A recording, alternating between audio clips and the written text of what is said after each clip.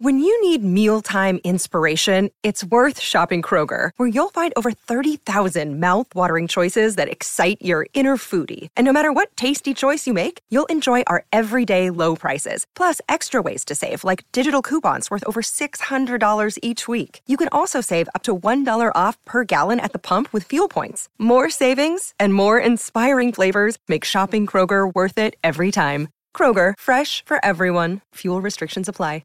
Another day is here, and you're ready for it. What to wear? Check. Breakfast, lunch, and dinner? Check. Planning for what's next and how to save for it? That's where Bank of America can help. For your financial to-dos, Bank of America has experts ready to help get you closer to your goals. Get started at one of our local financial centers or 24/7 in our mobile banking app. Find a location near you at bankofamerica.com/talktous. What would you like the power to do? Mobile banking requires downloading the app and is only available for select devices. Message and data rates may apply. Bank of America N.A., member FDIC. The Gilbert Gottfried's Amazing Colossal Podcast Producer of the Month for June is Ryan Story. Thank you, Ryan. If you would like to be just like Ryan and be rewarded for supporting the podcast, head over to patreon.com/Gilbert Gottfried. For a small amount, you can get some colossal benefits such as access to new podcast episodes before anyone else, exclusive video hangouts, shout-outs from me on Twitter. I will even read your advertisement, speech, or manifesto on the show. Go to patreon.com/Gilbert Gottfried. That's Patreon. patreon.com/Gilbert Gottfried. We thank you for your generosity.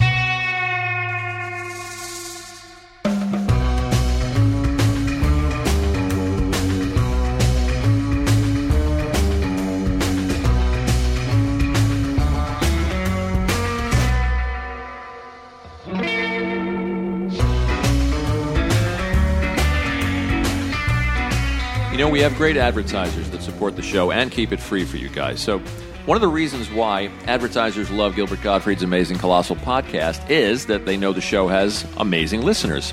So about once a year, we run a listener survey to help demonstrate this to advertisers. And right now we have an all-new survey that Gilbert and I would like you to take to help us learn more about our audience. So just go to podsurvey.com/Gilbert. The survey only takes about 5 minutes. We're going to ask you some questions about yourself, what you'd like to buy, but it's completely anonymous. Your answers help us find advertisers that are matched to you, your interests, and the show. When you're finished, you can enter a monthly drawing to win a $100 Amazon gift card. What do you think of that, Gilbert? What kind of questions are you going to ask them? Because we can't get too personal. No, and it's anonymous. There's some questions I'd like to ask, but I'd like to know how far.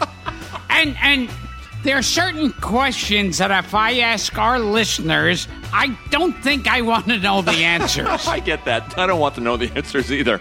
Once again, that's podsurvey.com/Gilbert. And by the way, you don't have to take the survey. Yes. So you don't have to reveal anything. And please don't tell my audience to /Gilbert, because they'll take it literally. Absolutely. Thanks for helping us find the best advertisers so that we can keep the show free.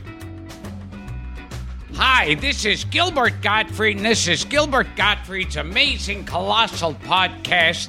I'm here with my co-host, Frank Santopadre.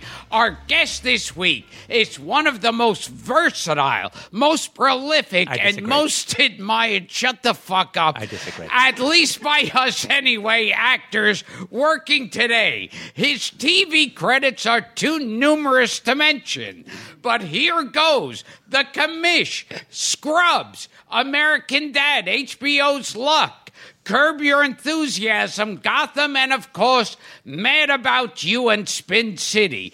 His films include A Bug's Life, For Your Consideration, Cars, The Producers, Argo, and the Coen brothers, a serious man.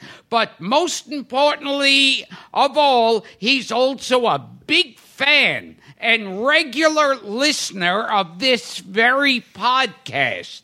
Please welcome the lovely and talented Richard Kind. I'd like a rebuttal. Already. You know what? Honestly, it's only going to go downhill because I wanted to hear you say something. I actually wanted you to do a commercial. I wanted you to do a commercial because I can't believe I'm here. You guys are responsible for me losing weight and being healthy because I listen to you now. I had my hip replaced, and I've been healthy lately and working out and doing all the exercises, and I don't like going to the gym.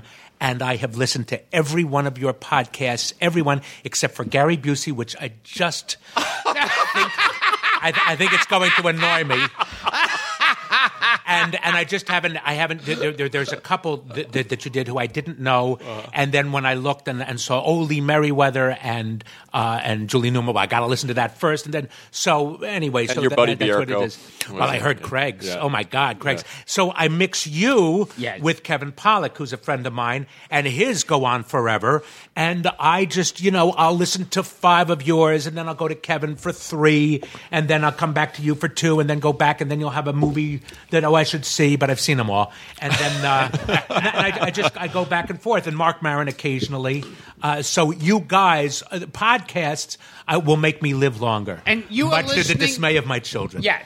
And you were listening to this podcast when you were in the hospital. Absolutely. Yeah. But not exercising. But yes. You pass the time. You got to, I know.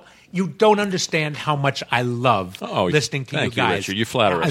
It's the truth, and every time it's like I want to repeat everything and then say, oh, no, I have a story. Oh, no, this is how I heard the call-in story. Oh, no. Really, about Cesar Romero, would you stop it already? And I just, how do you think I feel? Unbelievable. And I have a great... like Lee Merriweather. Yes. I worked with Barbara Feldon. I have a great Lee Merriweather story that is not flattering to her, but it's sort of funny. Oh, okay. But I mean, we can get to that. What do you want to ask? I know what I want to talk about. Okay. Forrest Tucker. He's Forrest Tucker's dick. Yeah, he's got a very big dick. Huge dick. Well, okay. now, this is interesting. Go ahead. What? I mean, let's get it right out of the chute. We knew about Milton Berle and Forrest Tucker's dicks. But we found out, go ahead. according if to this what is coming we found anywhere near me, Guy Marks. Really? Yeah. Guy Marks. Guy Marks. I heard this on a show. Bobby Rydell. Used to do the Bobby Rydell told us Guy Marks was well endowed. Marks. Yeah. Okay. Sure. I wonder if Guy Marks is his real name. Could he have been Italian? Like Forrest Tucker was surprising. Van Johnson, I was surprised at. Walter Pidgeon. I always think Jew, because he was a comic who appeared on if TV. He's a Jew, God bless him for the big dick. Honest to God. God bless him. God bless him. And Uncle Thank God Milty. he is the Sandy Koufax of cock. Now, but then another Jew. Yes. I heard someone told me Bob Dylan really has a big dick. No kidding. Yeah. Really? Bob Zimmerman, huh? Yeah. I don't know. You've never sucked Bob Dylan's dick? Let's not go there. Yeah. Okay. Are you still? I was more into hard rock. when he went electric, he lost you. When you sucked Bob Dylan's dick, did he go, ooh, Richard, ooh, swallow it, Richard? Oh, like a rolling stone. You're like a rolling stone. Now, what? you're... Look at how I'm going. Let me talk about Forrest Tucker's cock. Yeah, I have 2 great stories because they're really great. He fucked you? No. No, sorry. I know. Okay. No, I didn't want to get Bob Dylan jealous. Did Bob... Nicely done. You have not 1 but 2 stories about Forrest Tucker's endowment. I belong to a golf club in Los Angeles, and one of the caddies there... now, hold on a second. Go ahead. See, Forrest Tucker belongs to this. Whenever I hear Hollywood Country Club yes. or anything like that, I always think in Forrest Tucker's day, it must have been like really anti-Semitic. Like you couldn't believe. Yes. Anti-Semitic. I got two stories about that. One was Johnny Mathis wanted to join the club, and somebody went up to the head of membership and said, "I hear that Johnny Mathis, gay black man, wants to join." and he says, "What does it look like?" And the guy goes, "Chances aren't." Oh!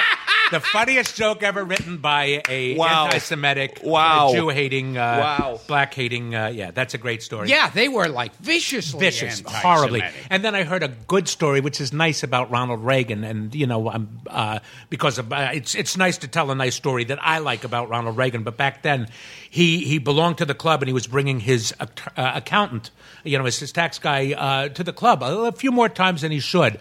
And he got a letter saying, "We would prefer if you just kept it down to 6 times a year." And Ronald Reagan took this as an offense, and he quit the club. Wow! Isn't that a great story? Now, the story goes is that Hillcrest, the Jew club, sent a letter to Ronald Reagan and said, "We heard what you did. We want you to know that any time you want to play our club, please feel free. Keep it down to 6 times a year." Hilarious. But it's a nice story about Ronald. It's nice. One of the few. That is a very nice story. Yes. Anyway, Forrest Tucker. So this caddy. Now, wait. I heard. What's the? Since when do you not want to talk about penis?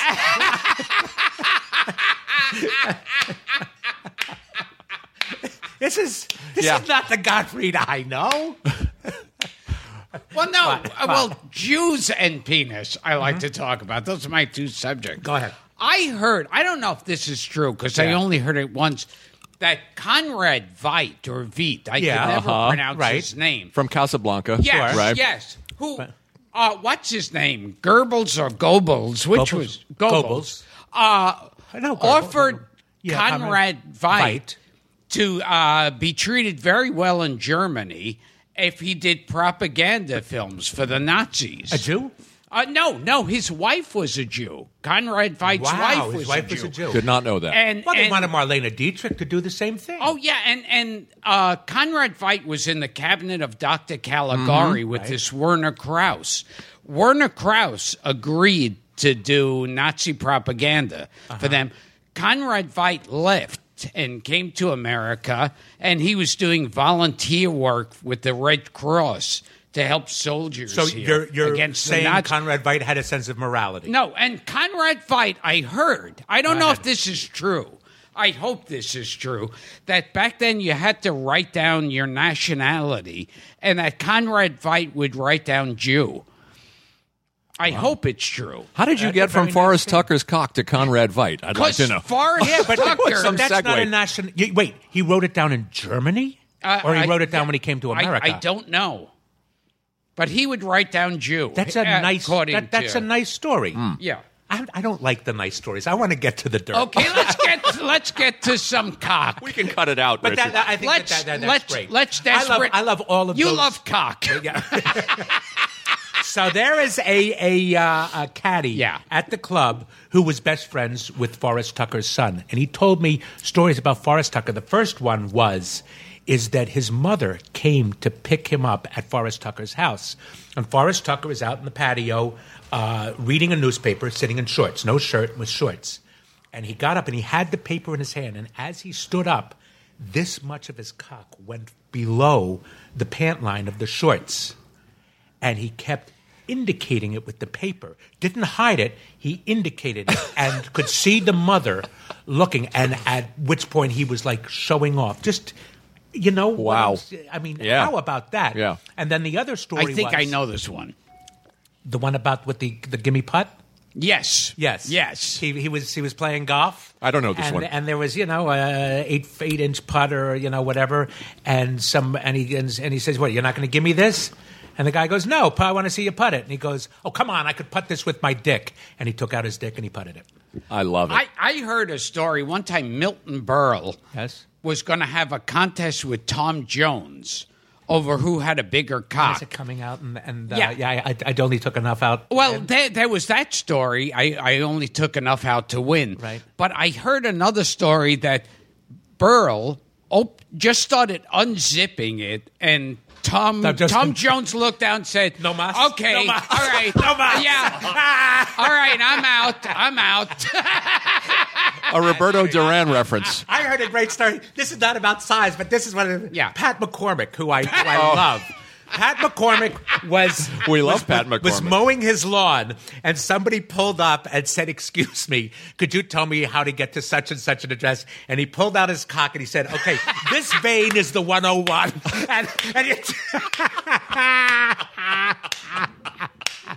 We got Paul Williams coming on. We'll ask him about that. Yeah, Paul Williams. Yeah, we'll ask him. Ask him about losing McCormick. to me at golf. Okay. Yes, you bet. He lost to me at golf and had to buy me a gift, which is still my Halloween costume. I lost to Richard Kane at golf. Oh, I'm so upset about Richard Kane. You see. You guys have these guys like it was. Weren't you amazed at Butch Patrick? Yeah, how, he was great. He was wonderful. And yet, when I saw that you were having him on, I said, "Come on, Gilbert. What does the kid have to talk about? Yeah. He doesn't remember the highlights of his life, and so literate, and so eloquent. I thought it was great. Yeah. I thought I was expecting a bitter old drug addict. That's what I was expecting. He was great. Right, he brought it, and he was like joking. He was really open about drinking and drugs. And being chased around by Charles Nelson Riley on the set of Lidsville. He was I know that. I know you love Charles Nelson Riley. I was really glad how I was happy with how Butch Patrick. Yeah, all of them. But yes, all of those. But Billy Mooney, I knew. Would be as good as he is because I know Billy, and I mean he's a real Renaissance guy with everything. And I didn't know Billy Mooney was a Jew. Mm-mm. He's not a Jew. Billy Mooney said he was a Jew. Hold on, I had coffee in my mouth. What I meant to say was what? Billy Mooney's so cute. Yeah. Billy. No, he was cute. I'm adorable. I can't picture Billy Mooney with a yarmulke on. Yeah. No. Billy Mooney said he was a Jew. Really? Yeah, he did. He said it on air, huh? Yes. He did.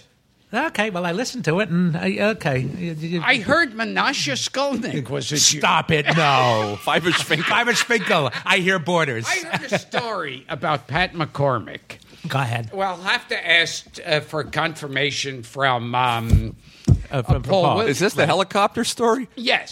Yes, I've heard that. You heard That's this. the greatest. That's according to the story, he'd get together with his friends once a year, and they would like outdo each other with the dinners. That one would hold the dinner, and they'd have to outdo. So one day, all of the guests showed up at this heliport, and they were all given a paper bag with a tuna fish sandwich in it and an apple, and they were going, what the hell's this? And then they were put one by one in a helicopter and taken up in the air. The helicopter would circle their house, and a hooker would be sucking their dick in the helicopter. I think that's the greatest. I heard. And I heard that one of the writers said the next day, his wife said, "Oh, so how was your night?" And he goes, "Okay, how was yours?" She goes, "Well, it was strange. A helicopter was circling."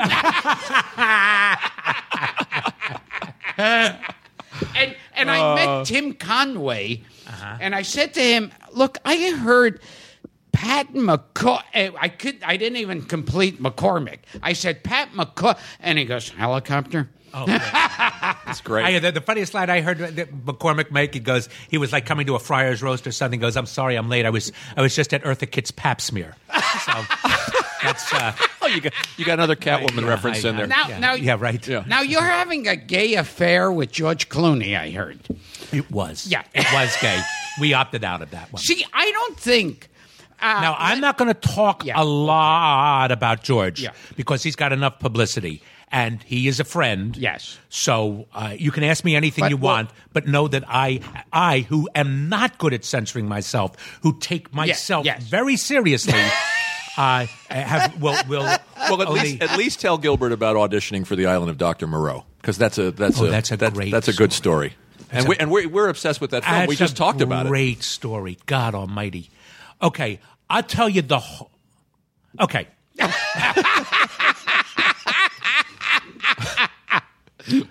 So the way that I remembered telling it when I brought it up is I'm going to some casting. I'm going to tell you the whole story, and it's in 3 parts without an ending. Good. The first part is I'm going through a line of reporters, and I'm at the Casting Society awards thing like that. And some girl has a little tape recorder out, and she goes, do you have any funny stories about auditioning? And I start telling the story, and she's doing one of these Hollywood looking around for who else is famous there. And I said, hold on. I'm telling you a story. I don't want to be here. I don't want to tell this story. You're asking me, and because I'm here at this line, I'm telling you the story that you've asked me. So for fuck's sake, pay attention.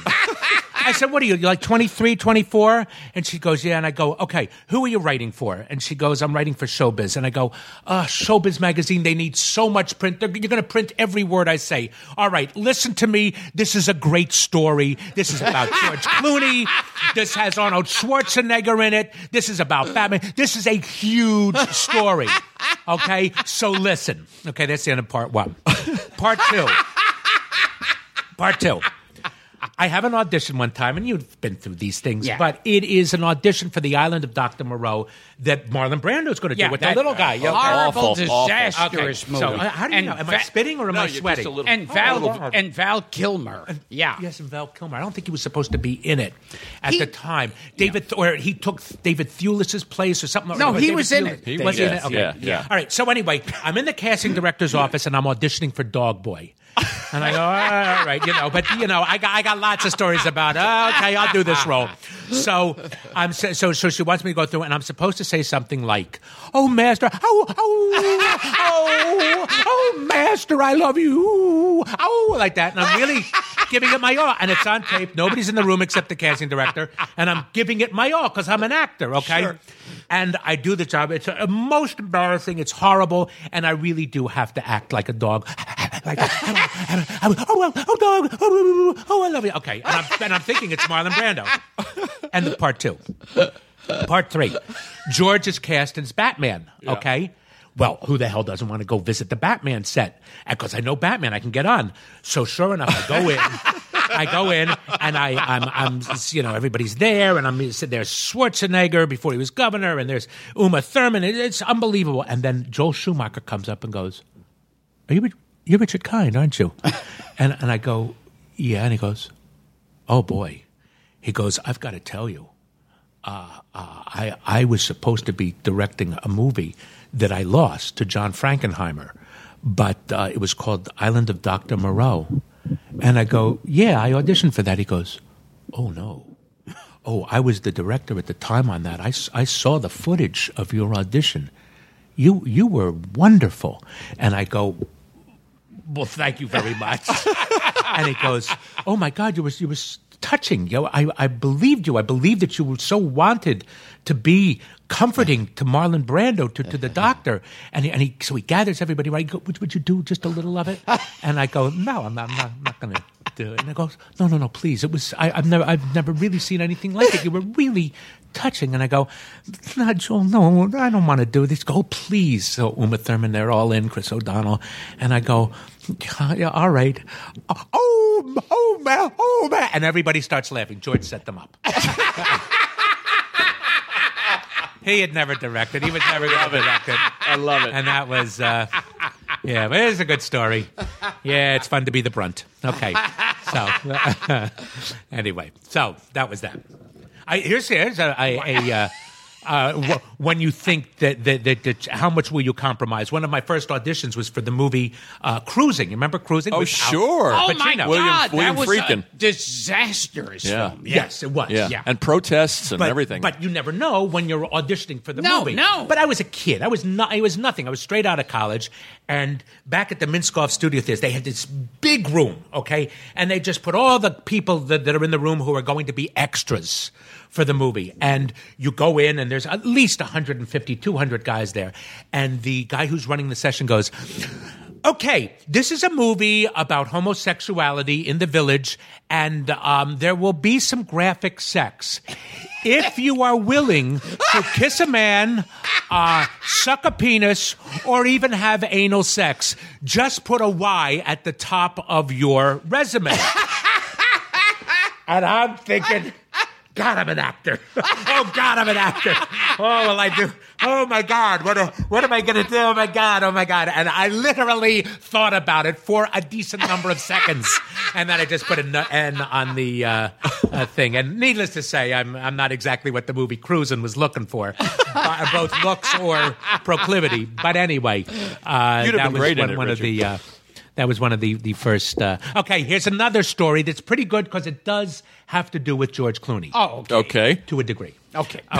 My first audition, I'm out of college. I have a list of the stories I want to tell. Oh, go ahead. So, yeah, but I really want to go one-on-one with you, Frank, with the trivia. We'll see. Have you ever done the trivia question where you name a movie, you name a star, then I got to find a star that movie was in? I was thinking about that last night. Well, maybe the three of us will do it to end the show. Yeah, but no, because I'll embarrass myself. I'm nervous here. You'll be great. All right, so one of my first auditions, I'm out of college, and have the resume printed up. I have the picture, everything like that, and I go in, and there's what do you call it? A musical based on Buona Sera, Mrs. Campbell. You remember that movie? Oh, yes. With Phil Silvers and Telly Savalas and Gina Lollobrigida, about the guys who go back to the town. Sort of Mamma Mia story. That's a Mamma Mia story, exactly. Very good. Story. Yeah, well, it was originally from Buona Sera, Mrs. Campbell. It was going to be done as a musical called Carmelina. Music by Burton Lane, who was a great composer, and it was directed by Jose Ferrer. So I show up. It's my first audition ever. I look in. I'm referencing Showbiz Magazine. An audition, open call, but it's for equity. Okay, I don't know what equity is at the time. So I show up, and they say, let me see your equity card.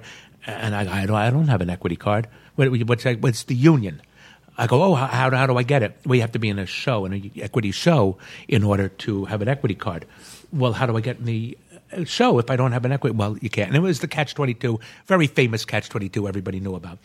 But he said, at 5 o'clock, we're going to have open auditions for non-equity people. I go, great. So I get there at 3 o'clock to show this monitor, who's a nobody, an actor who can't work, is signing people in. But I want to show him I'm an actor. So I get there early, and then they just put everybody into the rehearsal room, and anybody who looked slightly Italian, they picked out, of which I had brown hair, so I'm going to sing for them. But I don't know. I don't know when I'm going to sing. So and they had everybody in the room, and you got up one at a time and sang. And everybody got up and gave them their sheet music. I didn't know you had to bring sheet music. It was my first audition. I had no idea. So it's my turn to go up, and I go, he goes, what are you going to sing? And I go, I don't have any music. And he goes, well, what song do you know? And I go, well, I used to sing Hey There. So he goes, oh, I know that. So he starts going, I go, hey there, you with. And Jose Ferrer at the other end of the room goes, hey there. Why, my ex-wife had a hit with that song. And his ex-wife was Rosemary Clooney. And he gets up, and he pushes the piano player to the side, and Jose Ferrer started playing the piano and accompanying me, and I'm singing, hey there, you and and then he starts chiming in, and he starts joining me, and we sang the song together, and that was my first audition. I love it. Wow. And that was, and of course you're going to say, well, did you get the part? No, I wasn't good. But you sang with Jose Ferrer. But I sang with my first audition. I was accompanied both vocally and musically by Jose Ferrer, and I later became friends with Miguel Ferrer. Sure, who's George's cousin, right. And I became friends with him because of George. And here's one for Gilbert. Jose Ferrer was considered by William Dozier before Cesar Romero to play the Joker.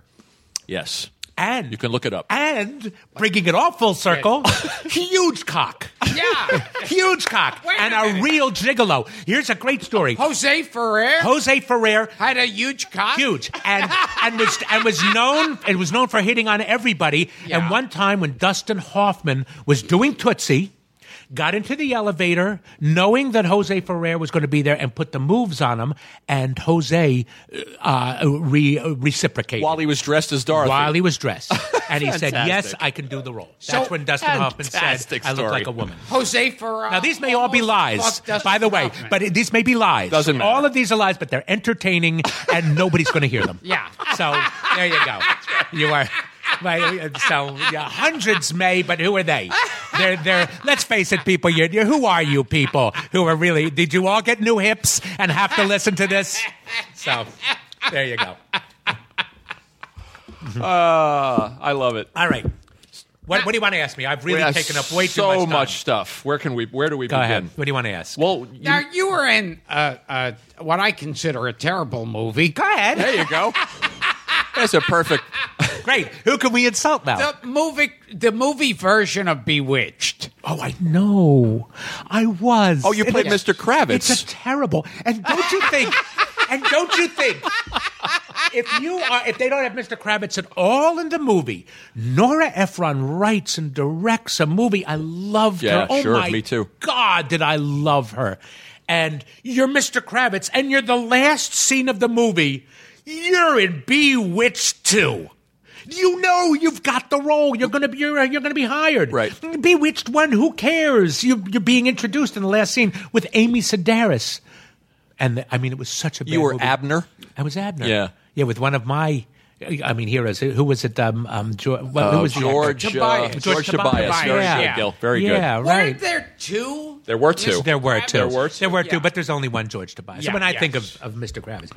We have a man in the room right here. Our social director, Darren Foster, was named after Darren in Bewitched by his family in Ireland, who were Bewitched fans. Oh, that's hilarious. Belfast. They didn't know how to spell the name Darren, so they just went with the A-R. How about that? Oh, that's great. Did the mic pick that up, Eddie? It's great. Isn't that great? Hilarious. Yeah, he was. Yeah. They were born. Wow. It got picked up. Okay. Yeah. You're lucky Yeah. that you He could were. have been Durwood if they You were. know. They loved Agnes Moorehead. The only show that was in color. It was the first show in Northern Ireland that came out in color. Although I will have to say this, I always feel bad for people who were named after actresses or actors or characters. I go, are you kidding? I was. Because I was originally Heathcliff. Okay. My parents named me Dr. Bombay. I figures I'd be one up. Okay. Well, yeah, there you go. Okay. Oh, my God. And he's still around. Bernie Fox? No, Yeah, Bernie Bernard Fox. Fox. Can I He must tell- be. He He's in died recently. Titanic. He died recently. Oh, did he? Too Can bad. I tell you a Gina Lollobrigida Sure. story? Yeah. I one time met Steve Allen, and I love Jack Benny. Uh-huh. So I asked him, can he tell me a Jack Benny story? And he said, one time he was riding on a plane, and he was seated next to Jack Benny. And Jack Benny fell asleep at one point, and right as he was waking up, Gina Lollobrigida was walking down the aisle of the plane. Right. And Benny looks at her and then looks over at Steve Allen, and he goes, Steve, I'd like to take my cock and put it in her mouth and have her say her name over and over again. Ah, you've been holding out on me. Great story. I never heard that. Wow. What a great story. That is great. Oh, my gosh. That is great. Oh, wow. That is the first time Gina Lollobrigida has been mentioned Oh, on wow. this show. That's a It'll great. probably pop up in the next 10. Not way the I last. work. Great. Let's talk a little bit about Charles Nelson Riley since we brought him up because you brought Why up. would you- why? because- Hey, wait. I have, can I just say, Yeah. now, Nicole Kidman. Oh, we're back to Bewitched. Hardly met. I don't remember meeting her. Wow. Can I just say, Nicole Kidman in Eyes Wide Shut had the greatest ass I've ever She's seen. so, and I'm one of the few people who love Eyes Wide Shut. Yeah. I think Eyes Wide. You love it. I too. like it. I like it. I like- like I everything. think I like Eyes Wide everything Shut Kubrick ever did. and Happiness. Yeah, I love Happiness. Answer a lot of yes. questions and sort of defend everybody who has a dark side.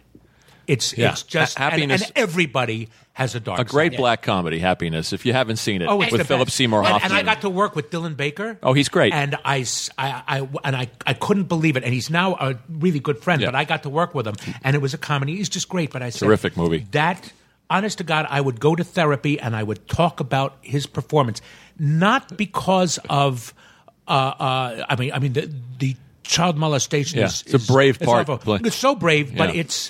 the thing is that we have a dark side. It's, do we do something about that dark side. And if you act it out in such a fashion, that's horrible, that's criminal, that's disgraceful, disgusting.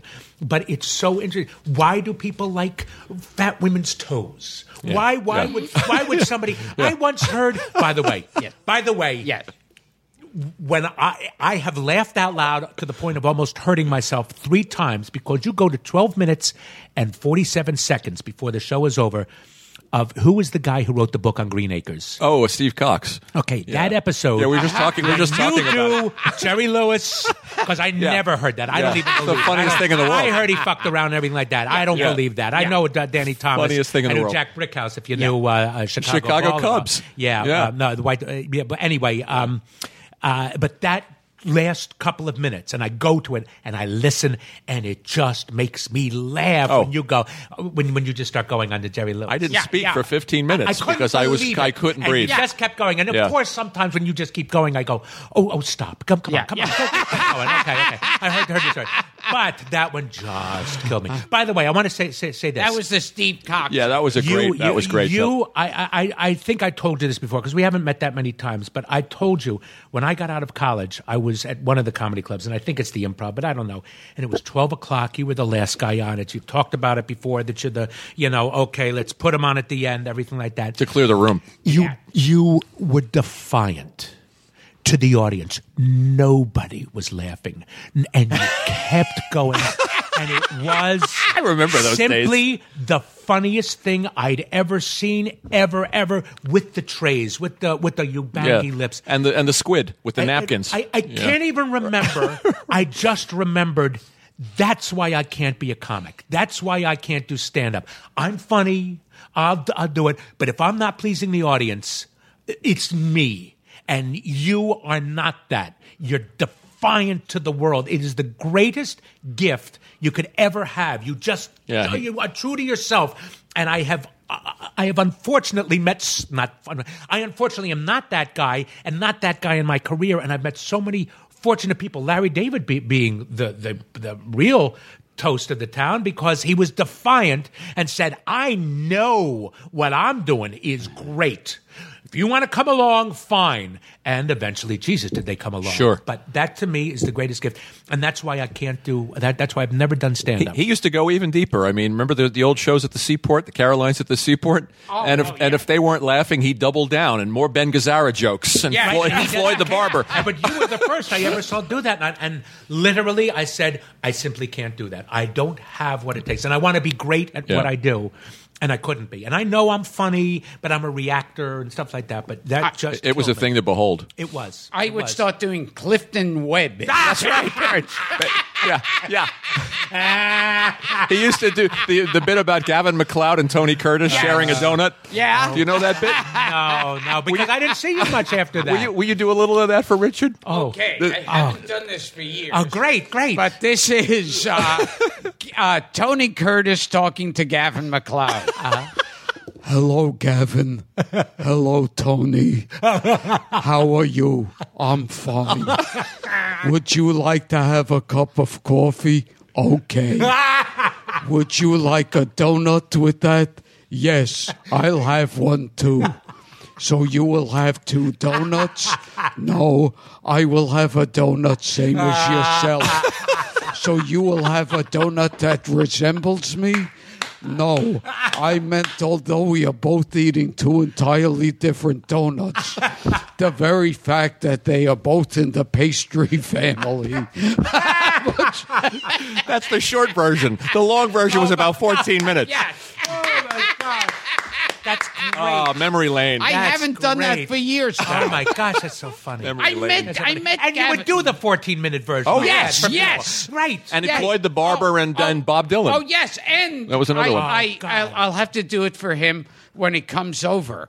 Paul Williams. Yes. I would imitate. Oh, yeah. We have Paul Williams coming up. I would do Paul Williams fucking Shirley Temple. Oh, God. Wow. Who am I to stop it? Wow. Okay. Please Okay. go. This Please is do Paul it. Williams. Oh, my God. I'm the happiest man right now. Paul Williams fucking Shirley Temple. Oh, Shirley. Shirley. Oh, your pussy's so tight. Oh, put you big cockney, Mr. Williams. Oh, suck my dick, Shirley.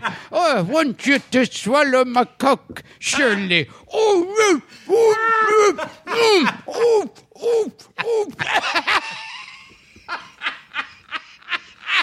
Oh, Lord. But that I can see going on for 15 minutes. Yeah. Those were the old shows. Oh, my gosh, that's hilarious. So you don't want to talk about Charles Nelson Riley? I don't know that Well, I much saw about you him. say how you didn't see his one-man show. No. You can't? Yeah. No. So you were on Kevin Pollak's show, and somebody asked you Paul Lynde or Charles Nelson Riley, and you said Charles Nelson Riley, and you regretted that you had not seen his one-man show, which, by the way, I saw in L.A. It was fascinating. Yes, and if you ask me, I would like to do his one-man show as Charles Nelson Riley, but not do an imitation, because the thing is about Charles Nelson. Okay, you want to know why? Yeah. And it sort of relates to this, is that we don't know exactly what these people are like. For instance, you're here doing Paul Williams getting a blowjob from Shirley Temple. But nobody has seen the beautiful picture of your family. That's true. Right. Yeah. I mean, there is another side, and he's a father to Gilbert Gottfried. To two beautiful children. We don't know the other side. Butch Patrick, we don't know the other side. When I look on the playlist and I see Cesar Butch Romero. But no, Cesar Romero has but these are iconic people from our youth who we only perceive as we saw them when we were 10 years old. Right. They grew up. Our impression of them did not. Our impression of Charles Nelson Riley is a fool on Hollywood squares. Well, Match Game. Match Game, I'm sorry. Yeah. And yet, such a literate man. Oh, yeah. Directed operas, directed Julie Harris, best friends with the great American actress, Julie Harris and Helen Hayes, the great American actress. He was a very respected stage director. Truly a brilliant man who, was, he was, so that's why, is because, I tried to quit Spin City. And here's a fascinating thing. Ted Knight tried to quit Mary Tyler Moore's We just heard the story from Ed Asner. He told us. Did you have Ed Asner? Last week. Last week. Because he told us that Ted Knight... They believed he was an idiot. That Ted Knight went to Alan Burns and said, I can't play this part anymore. I can't do it anymore. Right. I can't do it. I walked out. You're an idiot walking down the street. That's how everybody perceives you. And I couldn't take it anymore. Needless to say, they wouldn't let it. Michael Fox, brilliant. Just had I went to Mike. I said, I can't take it anymore. And he was so smart. He goes, I don't think my partners would allow that. Isn't that a brilliant? I mean, he was so smart. Nice answer. Mike Fox is just a great guy, brilliant, more smart than anybody, and just a fantastic human being, other than what he's been cursed with and why he's a hero now. Just a great guy. So, Ted Knight, but this is how we perceive him. Wouldn't you have loved to have Ted Knight on and go, Of course. but you know he's smart. Well, Charles Nelson Riley. Right. And when I look at some of the people that you had, I go, oh, God, are they going to make fun, but they don't. They've evolved. Well, we want to be affectionate to these people because we love them. You only know them with affection. We love them, and yet when they prove, like Larry Storch. Here's a great thing I meant to mention. Oh, hold on. Here's a great bit of trivia. Oh God. First of all, I got to work with Larry. Okay, remind me, Larry Storch, because these are stories that I want to tell you because you're going to love them. No, these are. Yeah. I don't want to have these over coffee. You might as well do them on the air. But I worked with Larry Nicest Storch man. on Broadway. Yeah. Great guy. Yeah, Do you know that F Troop was one of the highest rated shows to ever be canceled? And do you know why? Ooh. This is something that he didn't. I think I heard this is interesting. Once. I don't think I know. Because they would work from 7 a.m. until 1 o'clock. Get a lot of stuff done, get it done, and then they would go out and have lunch, and they'd go across the street and get drunk, and they'd come back, and the whole afternoon was shot. They couldn't remember the lines. When you think of it, Forrest Tucker could knock them down. Sure. Edward Everett Horton. Right. Everybody but Ken Berry. They were all drinking. Yeah. And that's why the show got canceled. It cost them a fortune. They couldn't make their I never heard that. Yep. Wow. Isn't that a great I love story? the F Troop references in Serious Men, by the way. There's a running gag. Now, could you also go ahead? But I have a great story. Okay, because I also worked on the same show with Professor Irwin Corey. Do you know him? Yes. We know Why him. don't you get him on here? You will die what that man is capable of. This guy is a Red from way back. Oh, From yeah. way back. Yeah, big lefty. Yeah, huge. Right. And he's nuts. And he's talking about his daughter getting murdered out on Long Island, and he blames his son-in-law and everything like that. He was crazy, but fascinating. You can listen to him for hours, but I think he's 100 years old now. But he's Yeah. still alive. Yeah. So anyway, I go to, you'll like this, I live on the Upper West Side near Campbell Funeral Home. Soupy Sales dies. Well, I got to go to Soupy Sales Memorial, right? Of course. So I show up, and I'm sitting there. There are a lot of people there, and Freddie Roman is he's hosting, he's doing the Jessel. God, I love your Jessel. So anyway, he's doing everything, and he's introducing everybody. And about 20 minutes into the service, Erwin Corey comes in, baseball cap, a long Columbo coat that's half open with a T-shirt, and he's walking slowly down the aisle because he's 100 years old. He's going, hey, how are you? Hey, so waving to all the people as somebody's up there talking and, memorializing Soupy Sales. Freddie Roman comes up, and he says, ladies and gentlemen, we have a special guest. He just came in. You love him. He's going to say a few words. Professor Erwin Corey. Everybody starts applauding. Erwin Corey stands up, going to toast Soupy Sales, and he goes, Soupy Sales would be alive today. And Amanda, you know this. Do you know this is true? Soupy Sales would be alive today if everybody had medical insurance in this country. And starts going on to Obamacare. And the Obamacare with everything. Hilarious. And Freddie Roman comes up and tackles him and goes, thank you very much. Okay, Professor Erwin Corey at Soupy Sales' memorial. He starts going off on healthcare. Hilarious. Oh, God, it killed me. It's like when they said Fred Travellina did material at Richard Jennings Memorial. Oh, No, he didn't. Yeah, that's what they said, and they had to pull him off.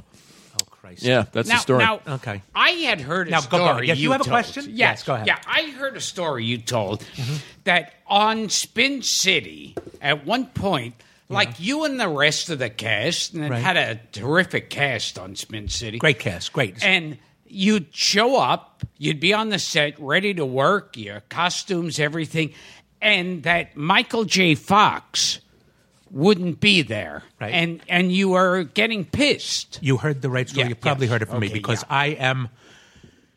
I think I'm a nice guy. There are times when I find myself erring in not being a nice guy, but sometimes it's not with my knowledge, okay? Yeah. So here's the scoop. And, of course, today I feel awful, but we were all told that Michael had developed Lyme disease. So we were not told anything. And, Actually, we weren't. He would go back and he would need a massage. We knew that, or then he had to go talk to somebody, or he would have to have a meal. Maybe I knew it was Lyme disease, but nobody was in on that he was stricken with a disease. Now, on sitcoms, you report to work at 9, 10 in the morning. On Monday, you do a read-through and you go home. Okay, or maybe you work 2 or 3 hours. Then Tuesday you work from 10 until 2. This is great. This is what happens in 4-camera. We were there from 9 until 7. And often we weren't working. And I could only justify it with, well, come on, what, are you kidding? Why are you keeping? And we were at Chelsea Piers. I said, give me 2 hours. Let me go to the gym. Let me go and do an audition. Let me go. I'm sorry, we can't let you go. Well, come on. Are you serious? I'm here from 9 until 7 every day. What are you kidding? We got to push the run through until 5. What? So I was ignorant of all this, and I was resentful of my time, quote unquote. I was making a good living. So everything was great. You thought he was just being a diva? I thought he was being a diva. That's exactly it. Fascinating. Now, when you hear what it was, Sure. Oh my God, I'm so sorry. But I got to admit, in my harshness, I don't regret reacting like that. I couldn't believe it. But they couldn't let me go because what if all of a sudden he had a burst of wellness, of energy?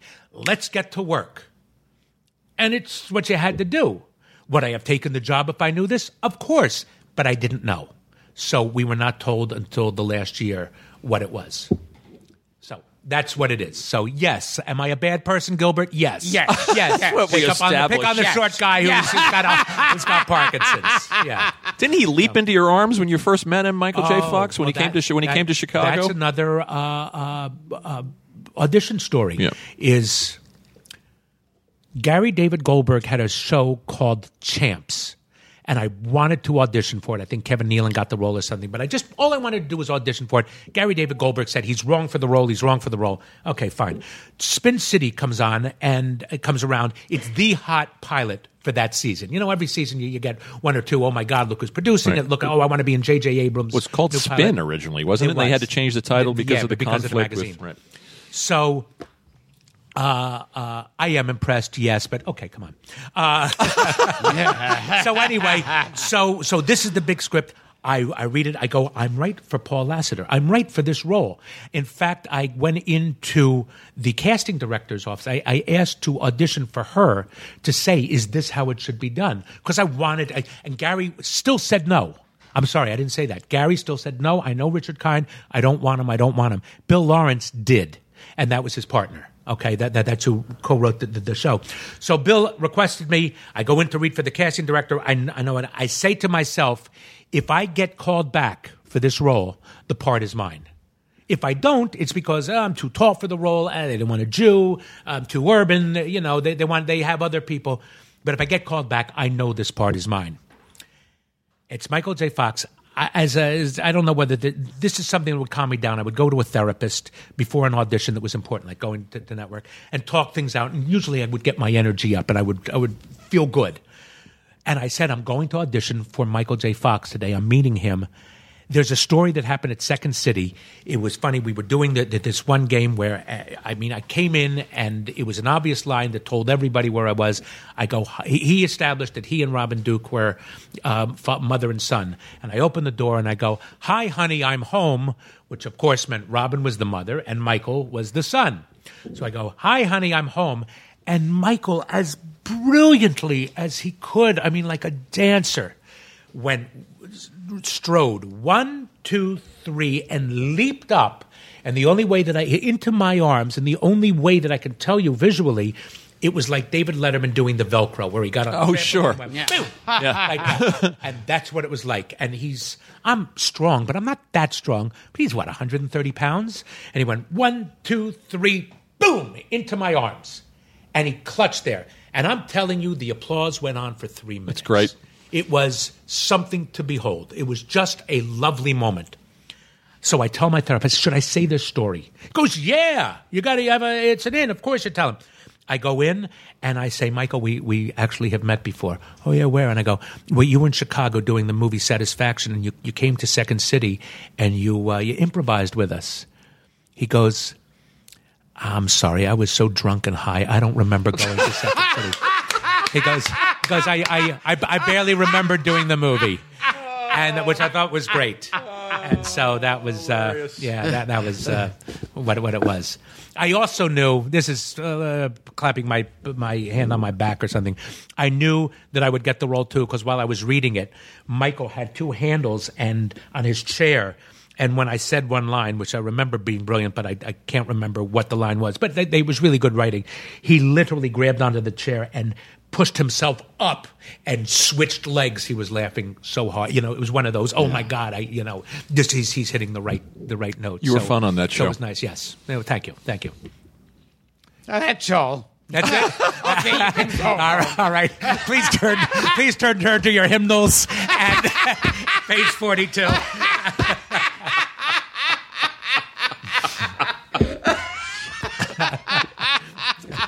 What else? I got just if you name names, I got a story. Okay.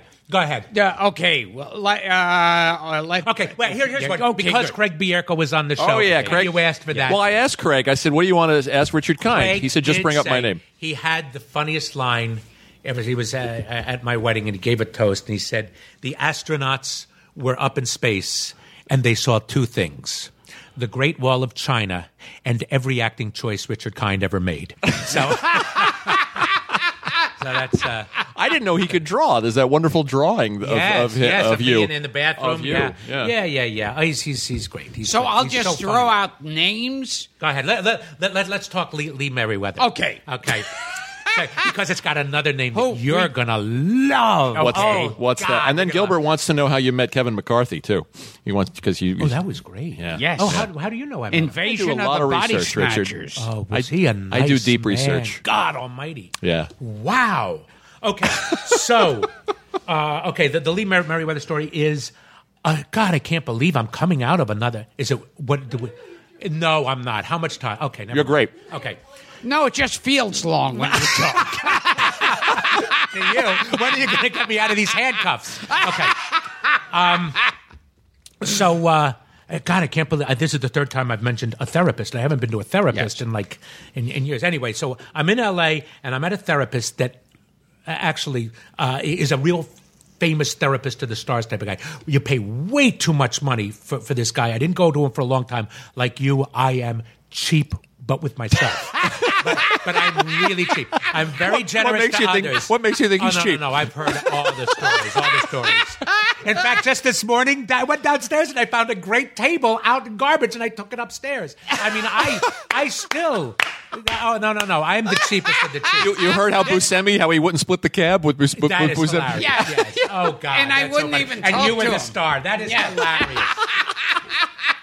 But anyway, I was going to this guy who, it's got to be over 10 years ago. It's got to be, even more than that. 15 years ago, I think the guy was $225 a session. Can you imagine that many years ago? But what he really was a motivational speaker. And you would say something about blah, blah, blah. And he goes, no, you're being a baby. You're being a pussy. You know, you're a weakling. No, be strong like that. And he would say, die a death. That was the object, was to die a death. I'm scared to do that. Do it. You're not going to die. You want to go to the edge of the window and jump 10 floors? You're going to die. My advice is don't do that. But you want to go out and, do something?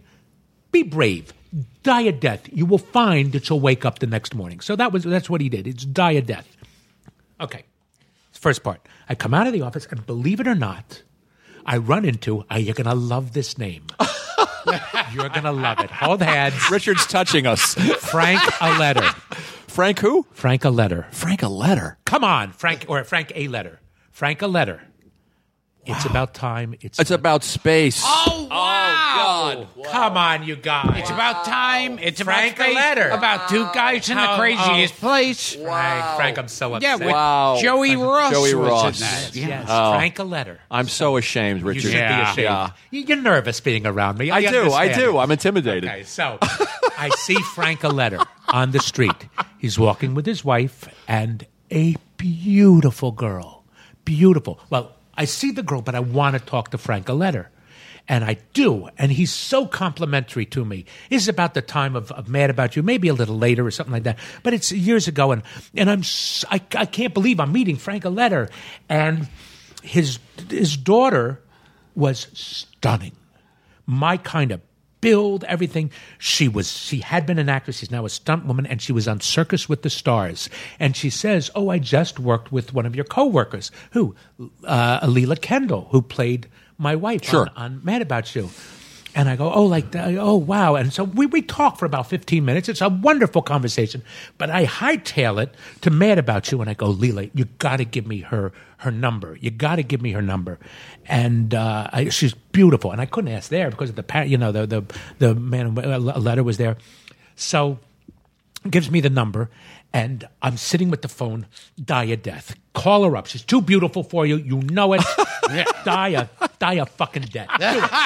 Do it. So I call up. Let's say her name is Julie. Hi, is Julie there? No. May I ask who's calling? My name is Richard Kind. Oh, what is this about? Well, I met her the other day on the street, and she was so pretty, and I know a friend of hers, so I got her phone number, and I'm calling to ask her out on a date. I see. And who is this? This is her mother. Oh. Lee Merriweather? Yes. From Time Tunnel? Yes. Oh, my God, I love you. Oh, my God. I love you. Oh, you're so gorgeous.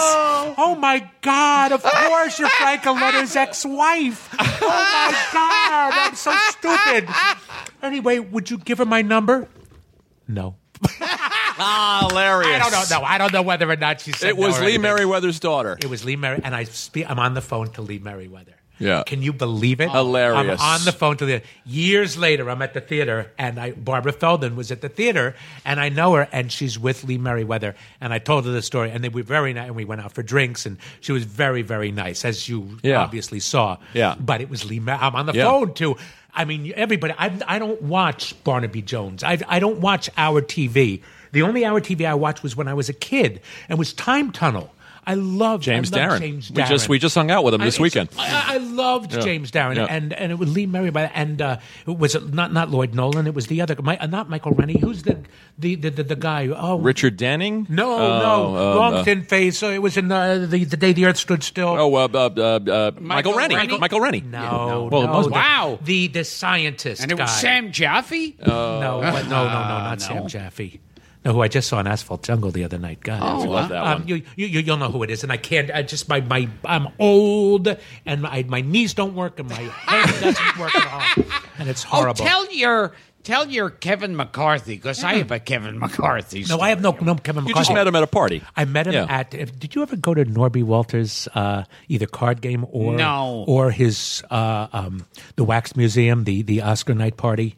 No. Oh, every year I go and I just say I can't do it again. I can't. But there are great people. Ed Asner always there. Right. But one year, Kevin McCarthy.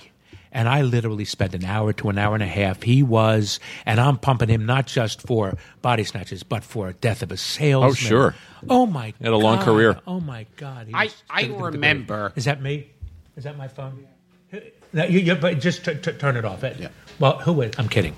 Lee Merriweather's daughter calling. Right. Oh, I remember. Give me a Kevin. After I did the Aristocrats, right, and then they did they recorded me again for the DVD, and I started just improvising, and I started saying, the Aristocrats thing, and I said, he fucks his dog, and the dog is blowing the sun, and blah, blah, blah. And I go into this long, disgusting, perverted thing, and I say, this is a common practice of character actor Kevin McCarthy.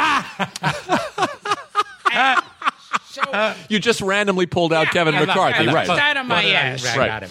And so one of the guys recording it knew Kevin McCarthy. Oh. So he told him, and Kevin McCarthy was like 100. Yeah, but he's a funny man. And And he said to him, he goes, Kevin, Gilbert Gottfried, he goes, he told a whole story about fucking a dog and the dog blowing a guy and blah, blah. And he goes, and this is he said it's a common practice of character actor Kevin McCarthy. And Kevin McCarthy angrily says to him, well, that's offensive. And he goes, yeah, well, Gilbert has a... And he goes, I'm not a character actor, I'm a lead. That's great. I love that one. That's him. I love that one. Such a sweet, sweet guy. Right. Yes. Speaking of the Aristocrats, I found it interesting. I was watching an interview with you and Sam Cedar, and you were talking about you're not a fan of people who apologize for jokes. You were talking about that infamous onion joke.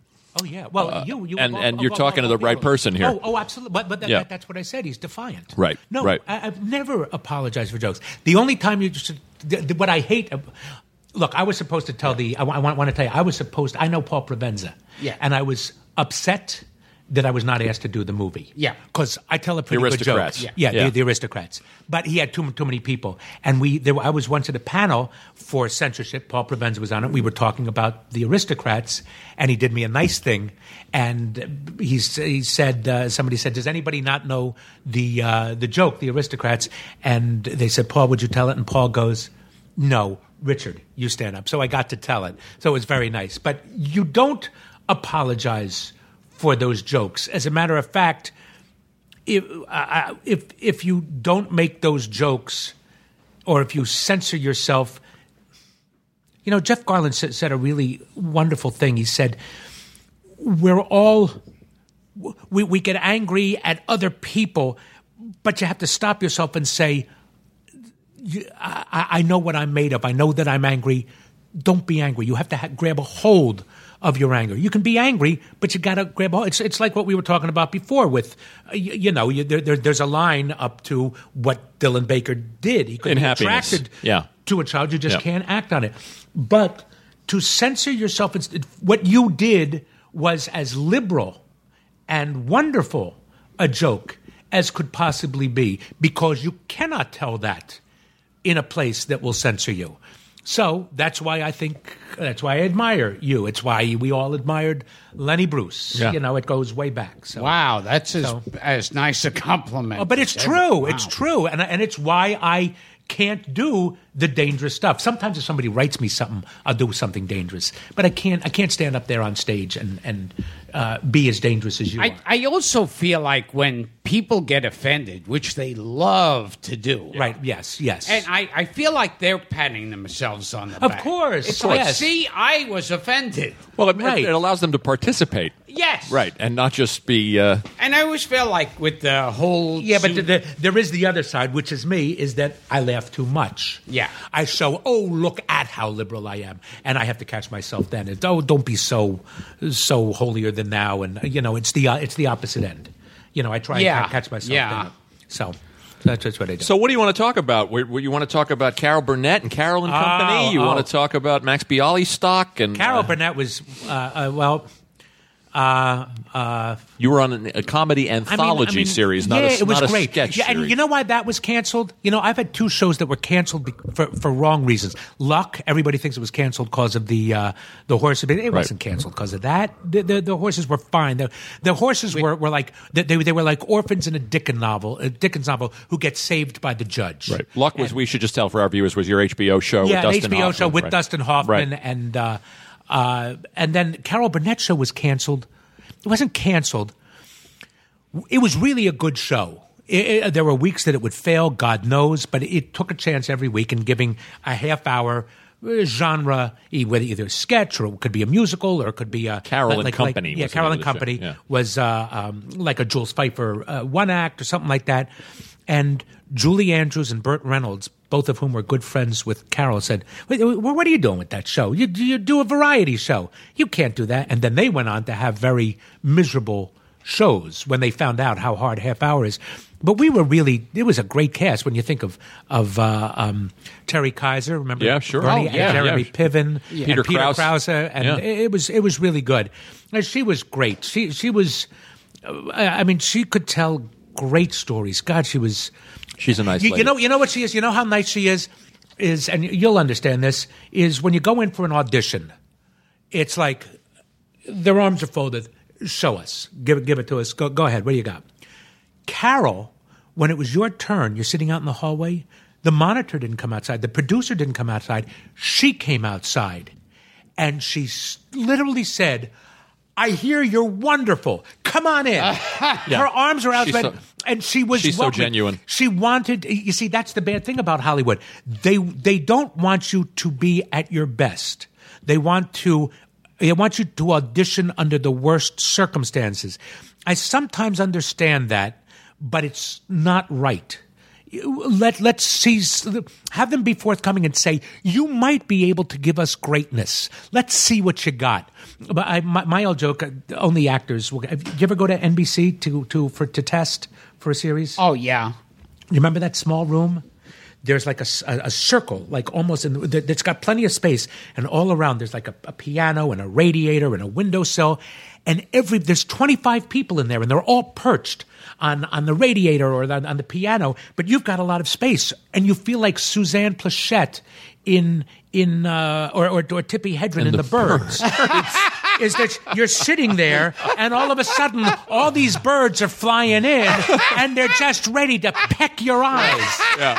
And that's what it felt like going into NBC. And it's a small room. And, you got plenty of space, but oh, God, all these people just sitting there like Mr. Potter. What do you got? What do you got? Are you a good auditioner? We asked Louis Black the same question. Okay, this is what I wanted to refer to, because it's why I say I want to listen to all of your stuff.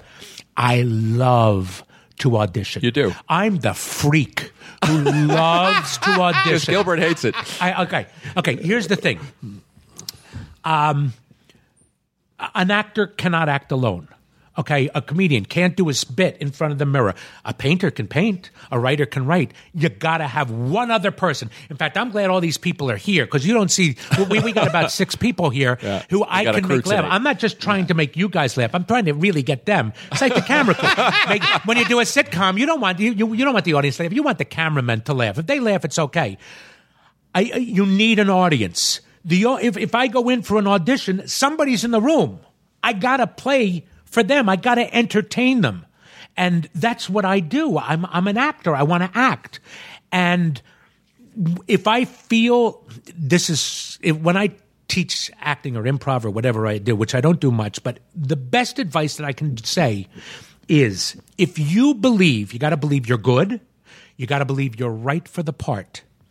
You go in for an audition, and these people, you want the role. Fuck that. Fuck, you want the role. Say to yourself, all you guys who have written this show, you want to be the guy. You want to be Larry David. You want to make a fortune. I'm your guy. I can help you make a fortune. So you take it all off you and you put it on them. Wow. And you say, I can help you. You just better cast the rest of this cast as good as me, or else this is just going to suck ass. But if you want this role done correctly, I'm your guy. Just cast it as good as me. No, that's how I feel. I can do a good role, but you got to believe it. You got to believe it. By the way, I also believe that when I think back on the 4 cameras sitcoms that I used to do, oh my God, I sucked. I was so overacted. I was entertaining. Early days? No, even through. I look at it. I did a show called The Middle, which I hear was it's a great show. It's very successful. So I go on as the dentist, and it's sort of an emotional, important thing where this girl wants to get her braces off, and I convince her keep them on so that when we take them off, your teeth will be great. Okay. I go in, I've got the part already, which I don't like, and remind me to tell you why I like to audition for the second reason. But anyway, I go in and I give a very nice, it's funny, but I'm sincere. Let the kid get the laughs. She's looking funny with let the mother get the laughs, not me. The part isn't that funny. I'm a dentist who's asking her to do it. And they all go, "Oh, Richard, you're great. You're great. Oh my God, you are the king. You are the king. You're the best. You're the go-to guy." And then the director comes up. Can you just amp it up a little? We want it a little bigger. And I go, no, this guy, I'm not that actor anymore. And she goes, I know. It was a wonderful director named Lee Shalit Shemmel, who used to direct a lot of Spin Cities. She goes, they just want a little bigger. I go, I can, but it's not right. It's what they want. Well, it was quite big. I wasn't entirely comfortable. The scene went well. I then went home and watched The Middle, which I had never done before. It's broad comedy. It's broad. I can't do that anymore. It's just not what I'm made of. And maybe I'm not that funny anymore. I don't know. I can be big. God knows. Even when I try to be small. You know Dan Castellaneta? Oh, yes. Yeah, Homer Simpson. Yes, Homer Simpson. He and I were in Second City together. I am more animated asleep than he is awake. Okay. That's the wrong word to use for an animated, somebody who makes his living in animation. But I move more while I'm sleeping than he does. My mouth is big. I'm just big, but I've learned how to act for a camera, I think. Am I Alan Rickman? No. But, and I'm not a chameleon actor. I do what I do. But anyway, I think I've gotten better. Now, the other thing about, I like to, the reason why I like to audition is because if I audition and I get the part, they're telling me, we saw what you're going to do. We like it. Do it for us. But if you show up cold on set and you do it, what if they don't like it? What if they say, oh, gosh, we didn't see it that way, which is what happened in the middle. If I had auditioned, I would have done it that one way. I would never have gotten the part. So I like my friend Tom McCarthy or Scott Silver. They were doing an independent movie. And, I had small roles in it, but I took them both out for coffee and I said, let me just read the scene. I read the scene and they go, yeah, that's great. And then I said, okay, then I'll do your movie. They have to say, yes, this is good. Does that make sense? That makes a lot of sense. Station Agent? Was that the movie? That was Tom McCarthy, yeah. Oh, how about that for a lovely very movie? Much. Oh, very much. He's great. Great director, great writer, great man. He's great. He's great. Yeah. What do you want to throw at this man, Gil? Chair. Oh my gosh! Oh God! Who's your? I saw you recommending films. I saw you recommend Witness for the Prosecution. Well, Witness for the Prosecution. We do these little mini episodes. Yeah, for those. Well, everybody loves Billy Wilder. So if you know anything about film, sure. Although it's not exactly a Billy Wilder film. By the way, if you want to know what kind of movie buff I am, I was bar mitzvahed November 15th, and on Saturday night at the movies, The Fortune Cookie was playing. So we had the bar mitzvah in the afternoon. They all came over to the house and they did that. I was in my parents' bedroom watching The Fortune Cookie. Wow. So I love that one. Yeah. So that's if you want to know how I know movies. I would sit like if you ask about lenses or stuff like that, I know nothing about movies and about the technicalities and how to act for a lens or what the lighting or anything. I know nothing of that. But I would sit on the toilet for hours and hours just leafing through books about the Oscars and movie trivia. That's why I know it. That's what I love doing. We got Leonard Maltin coming up in a couple of weeks too. So there's marvelous. That's going to be fun. Marvelous. I had a great ride at the Sundance this past year. We were going all over bumfuck, Park City on a bus, and he and I were just talking. He's a great guy. His wife is lovely. His daughter. He's oh God, will you love? We're looking forward to it. So give us a film that we don't know about. Charade was. I know that you guys read that. Okay, Yeah. I was president of my senior class at Pennsbury High School, and I did nothing. I did my junior class. I did it for my just to get into college. It would look on the resume. I was no leader at all, although I could conduct a meeting. But the only thing I did was I had a double feature on a Friday night of Charade and West Side Story. Now, here's what I'm asking you. Ned Glass. Good for you. I had the Ned Glass Film Festival. That's the only thing I did. It was called the Ned Glass Film Festival. Did I redeem myself for Frank Aletta? Isn't that? I feel so much better. Oh my gosh! It was the Ned. I Glass thought I was going to die a death. Yeah, I feel better. That's what I did. The other movie. Okay, we love Ned Glass. Here's a movie that sometimes you see a movie or you see a play, and you went home and you got laid that night, and you think back on, wow, that was a great play or great movie, and really all it was you got laid, and so it was really just a great night. Well, I went to do a summer stock, and we did City of Angels way out in North Carolina, and City of Angels is not a play you do in summer stock. It's just too smart, and that's how I think this guy picked it. Well, I was young. It's not because I got laid. I just remember seeing this movie at a time when I was young and impressionable, and I really loved the movie. Did you ever see Soldier in the Rain? Oh, yeah, with Jackie Gleason in it? Jackie Gleason and Steve McQueen as buddies. It's a buddy movie. Yeah. And Steve McQueen plays this dumb guy, and Jackie Gleason, who I loved, plays a very strong character. Tony Bill is in it. I don't think I've seen it. Tuesday Weld. Tuesday Weld has the most beautiful line. They're all looking up at fireworks, and they go, wow. And she goes, it's so sad. And they look at her, and they go, why? And she goes, it's so beautiful, and then it dies.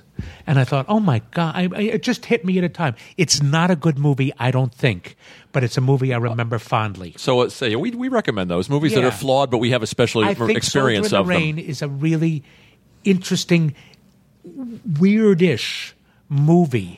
And it's before the 60s kicked in. Soldier in the Rain. We all love Tuesday Weld. I think Joseph Sargent, which is I think he directed it. Now, I don't know. What films Do you remember when you saw them, you thought were great, and then you saw them again and thought were terrible? Well, an interesting thing is how many times have you seen a movie on a plane that you really liked, and then you see it again and you go, God, that just sucked. Oh, yeah. Yeah, but on a plane, why is it so good? Because you got the earphones. You're in prison. It's so small. You are locked in. Like when you go to the movies, do you sit up front? Do you sit in the middle? Or do you sit in the back? I sit more in the middle, I think. Okay, I go up front. Yeah. I like to be enveloped in the whole movie. I don't care what my neck feels like. I like to sit up close. So that's what I think a movie does. The movie Plaza Suite is a terrible movie, but on the airplane it was just fantastic. Yeah. Great talent in that movie too. It's great. It's a shame. And the play is okay. It was good of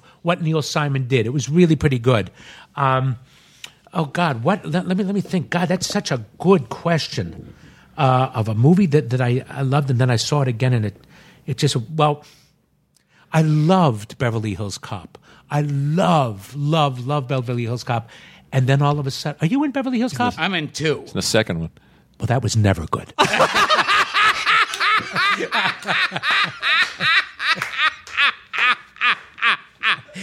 Hilarious.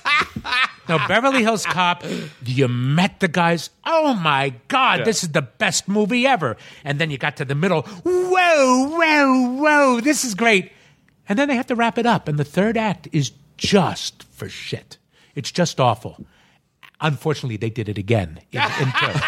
I sort of remember you. But no, the first part is good again. Yeah. You meet the villains, everything like that, and then they got to wrap it up, and it's just bad. Some movies don't have a third act. I saw one last night. I really liked. It's the one Tom Hanks directed, That Thing You Do. I didn't see which it. I really like. And it's an affectionate look at a band in the 60s, and it doesn't really go anywhere. Yeah. But it's a great trip. Yeah, well, I like movies like that. You know what's I like weird that film. about that Sweet. movie, and it shows did they edit it wrong here? Because all of a sudden, in the middle of the movie, we get introduced to a black doorman.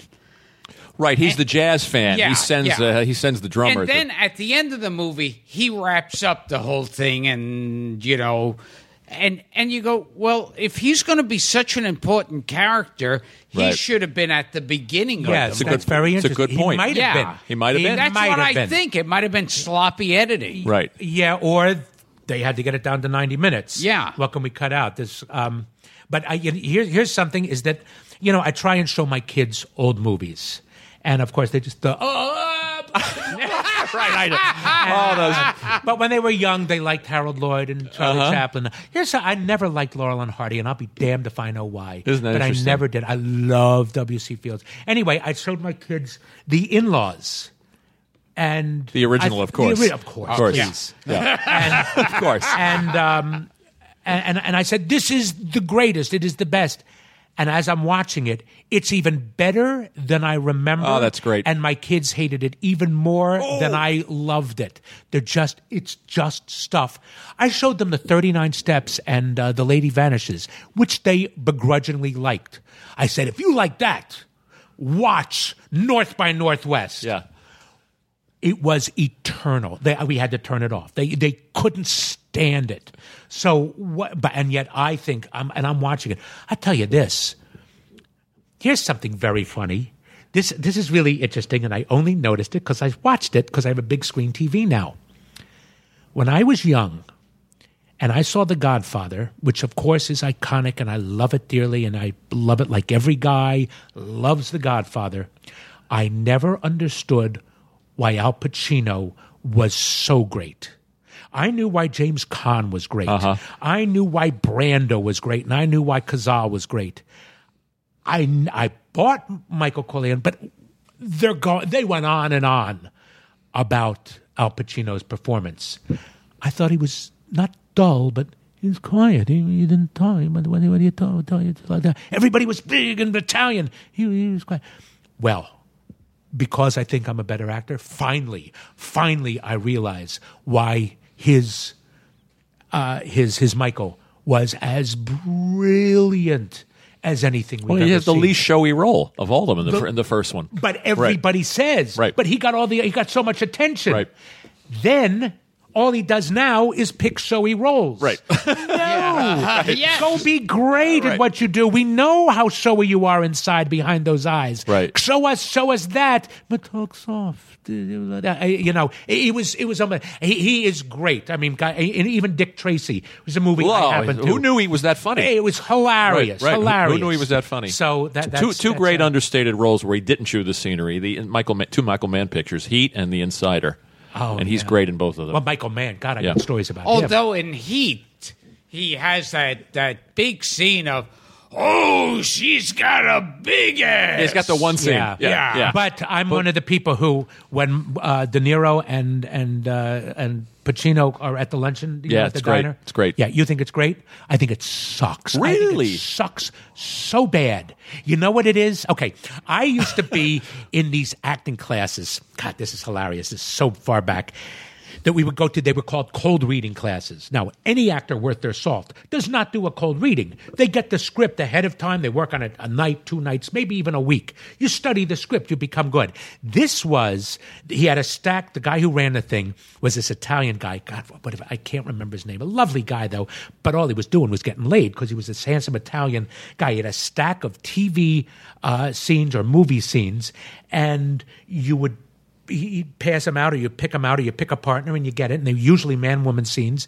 And what you would do, you'd be hitting on the girl while you're rehearsing the scene. You'd go outside. And the most beautiful models, and these girls were great. And all these Italian actors who would be going in there, and they knew this. You don't have to work hard. You pick up a scene, you go outside, you read it over once or twice, then you start hitting on the women.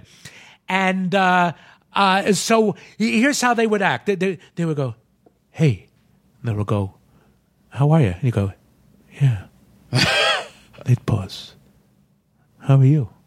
And they go, well, good. And they would take all the time in the world. They would get the emotion, and then they would say their line like that. It was the worst acting ever.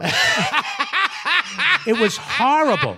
Horrible. They would feel it. These Italian guys were, swarthy and, in their muscle T-shirts or in the tight leg or whatever. Hilarious. And that's what I saw. You thought De Niro and Pacino were that way? I thought they were doing those Italian actors. Interesting. They're just taking, hey, I hear you, what you doing? Interesting. Take another look at it. Maybe you'll feel differently about it. Yeah. You know what I think? Now, look, I'm not one to insult De Niro or okay. Pacino. So if you're listening, you have free rein. God knows you're not. But if you ever hear this, I happen to like some of their other work better. You know what I think when I watch that scene? What? Are they even in the same room? You never see them in the same They're not reactive. frame. Right. Is They're that not true? reactive. You never see them once in the same frame. You never in the same frame. There's they no never overlap. two-shot? No. How bizarre. Look at us overlap. They never overlap. Oh, they say their line. Interesting. The other guy says their line. Now I have to go and look. Now, So but how they thrilling could it have been is. a week apart. Yeah, how thrilling. But it's like seeing, here's a movie that's terrible, directed by Arthur Penn. It's Missouri Breaks. Oh, but yeah. Arthur said he just, he was never supposed to wear a dress, and Arthur just threw up his hands and, what are we going to do? That's Brando. Brando. Yeah. Yes, but Jack Nicholson is great. Yeah. But Jack Nicholson's acting. There are good moments in that movie. Yes, of course. Look who you're dealing with. It's not entirely Arthur a success, Penn but and Thomas McGuane, I think, wrote the script. Too much talent. Yeah, but it's Marlon Brando jerking off, so it's something. But anyway, that's you're going to be late for your appointment, so we should we should wrap it up. Okay. Have I talked too much? No, it was wonderful. I really talk a lot. I wanted to wrap it up when you first walked in. But you want to know something? Here's what I was really, really, really excited to be here. I love this show. This was everything I thought it would be. I was worried that I would take myself, and I think I did a few times, too seriously. And I would cut you off because, no, Gilbert, will you stop it? Because I got a story to tell. And I sometimes take myself way too seriously. But you know how much I adore you, and I think the world of you. And knowing you on this show is wonderful. And I was so looking forward to meeting you. Same here, Richard. Oh my Same gosh, here. I'm delighted to do this. I'm sorry I was different than what you expected. Yeah, and no, that doesn't matter. And Alan Zweibel, who was responsible for me getting here. Yep. Can I tell you a really funny Alan Zweibel story? Because sure. Is he not the nicest man? Oh, yeah. And his interview comes off as the nicest guy in the world. I had never met him before. Everybody told me he was nice. He wrote a play called Bunny Bunny. which Bruno Kirby did, and it's about his relationship with Gilda Radner.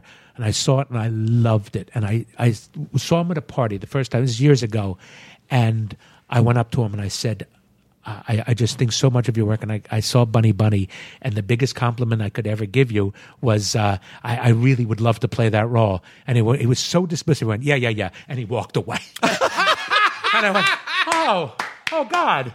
And then I got to know him years later, and he is the nicest man. But the first time I ever met him, as dismissive, and I tell him this story, and I laugh because he goes, that's just not me at all. Hilarious. And I go, I know. So he is responsible for me being here, and you guys are as nice as Alan. Well, we're flattered that you listen to so many episodes.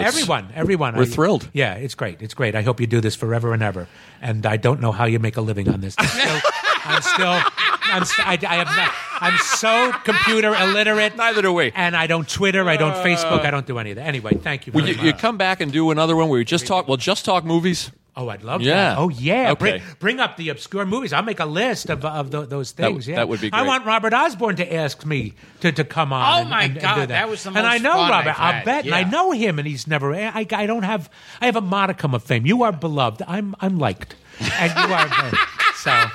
I have one last question. Why was your character in Scrubs named Harvey Korman?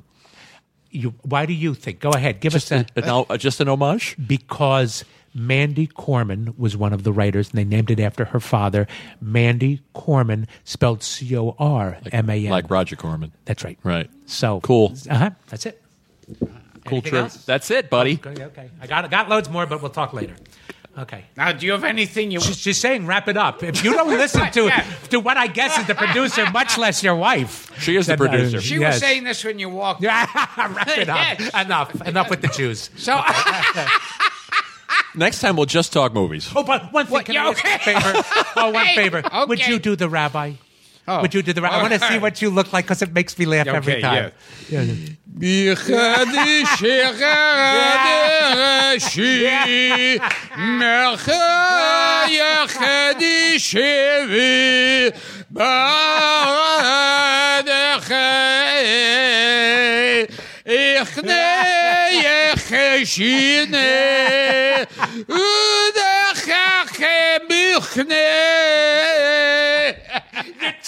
I know you always have your eyes shut, but you're channeling the guy.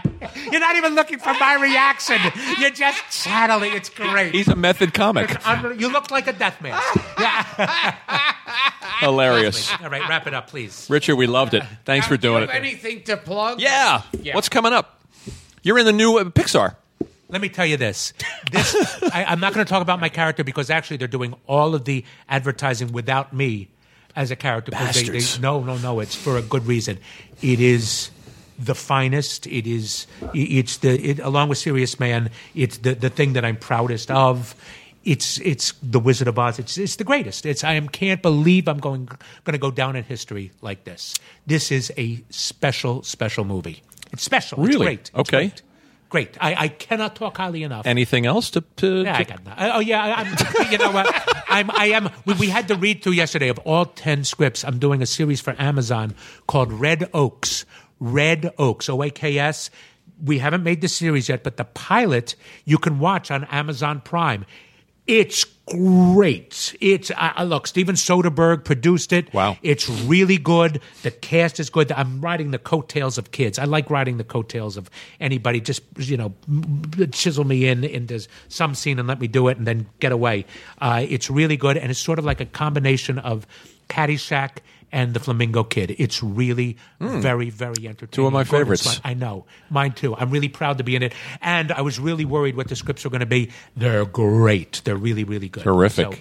But I got nothing. All right. You'll come back. We'll play movie games. Okay, good. So I'm Gilbert Gottfried. This has been Gilbert Gottfried's Amazing Colossal Podcast with my co-host Frank Santopadre. And we've had on a fine actor and friend, Richard Kind, and this is a historical show because we were a little different and we talked about actors with big cocks. Gotta to shake it up a little, Gilbert. Come on. Don't sit on your laurels. We walked out on a limb with this one. He's seen Valerie Perrine naked, and we didn't even talk about that. You saw Valerie Perrine naked? Well, there were 900 people with me. Yes. It was the play Lenny, right, with Cliff Gorman. Yes. Yeah. I saw that in the used to be. Loved Cliff Gorman. What I loved about Valerie Perrine, besides the obvious, is she was one of those actresses who had no problem taking her clothes off. Oh, my God, when you think of it. She and the one who won the Academy Award, Julianne Moore. Yeah. Oh, yeah. Oh, she's nude all the time. All the time. God bless her. Fantastic. It's fantastic. It's God bless her. And, bless her heart. And, you want to hear a very funny story? My daughter found a phone on the street. And my daughter's a wonderful, wonderful girl, and she knows how she brought it upstairs. We were able to text somebody and said this is Richard Kind. I'm at this number. Somebody who you know lost their phone. We have it here. Sure enough, we retrieved it. They came down to get it, but my daughter and I look through the pictures. This is not exactly honorable. We looked through the pictures while we're there, while we're waiting for her to come. And there were a couple of shots. They were in yoga thing, and then there was one with her naked. And I turned it off immediately. So we go downstairs to give her the phone, and I said, Skylar, this. She leaves, and I said, Skylar, don't you feel good? She goes, no.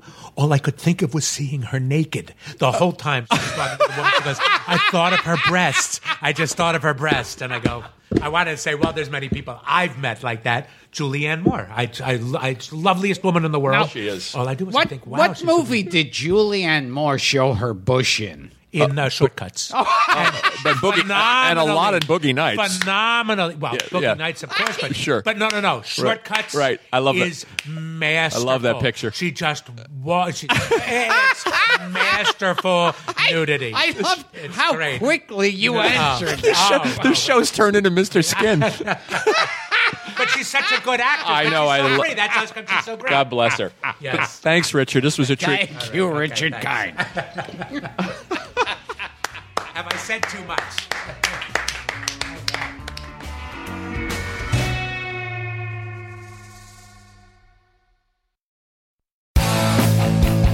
If you like listening to comedy, try watching it on the internet. The folks behind the Sideshow Network have launched a new YouTube channel called Wait For It. It's got interviews with comedians like Reggie Watts, Todd Glass, Liza Schlesinger. I've been friends with her for 10 years.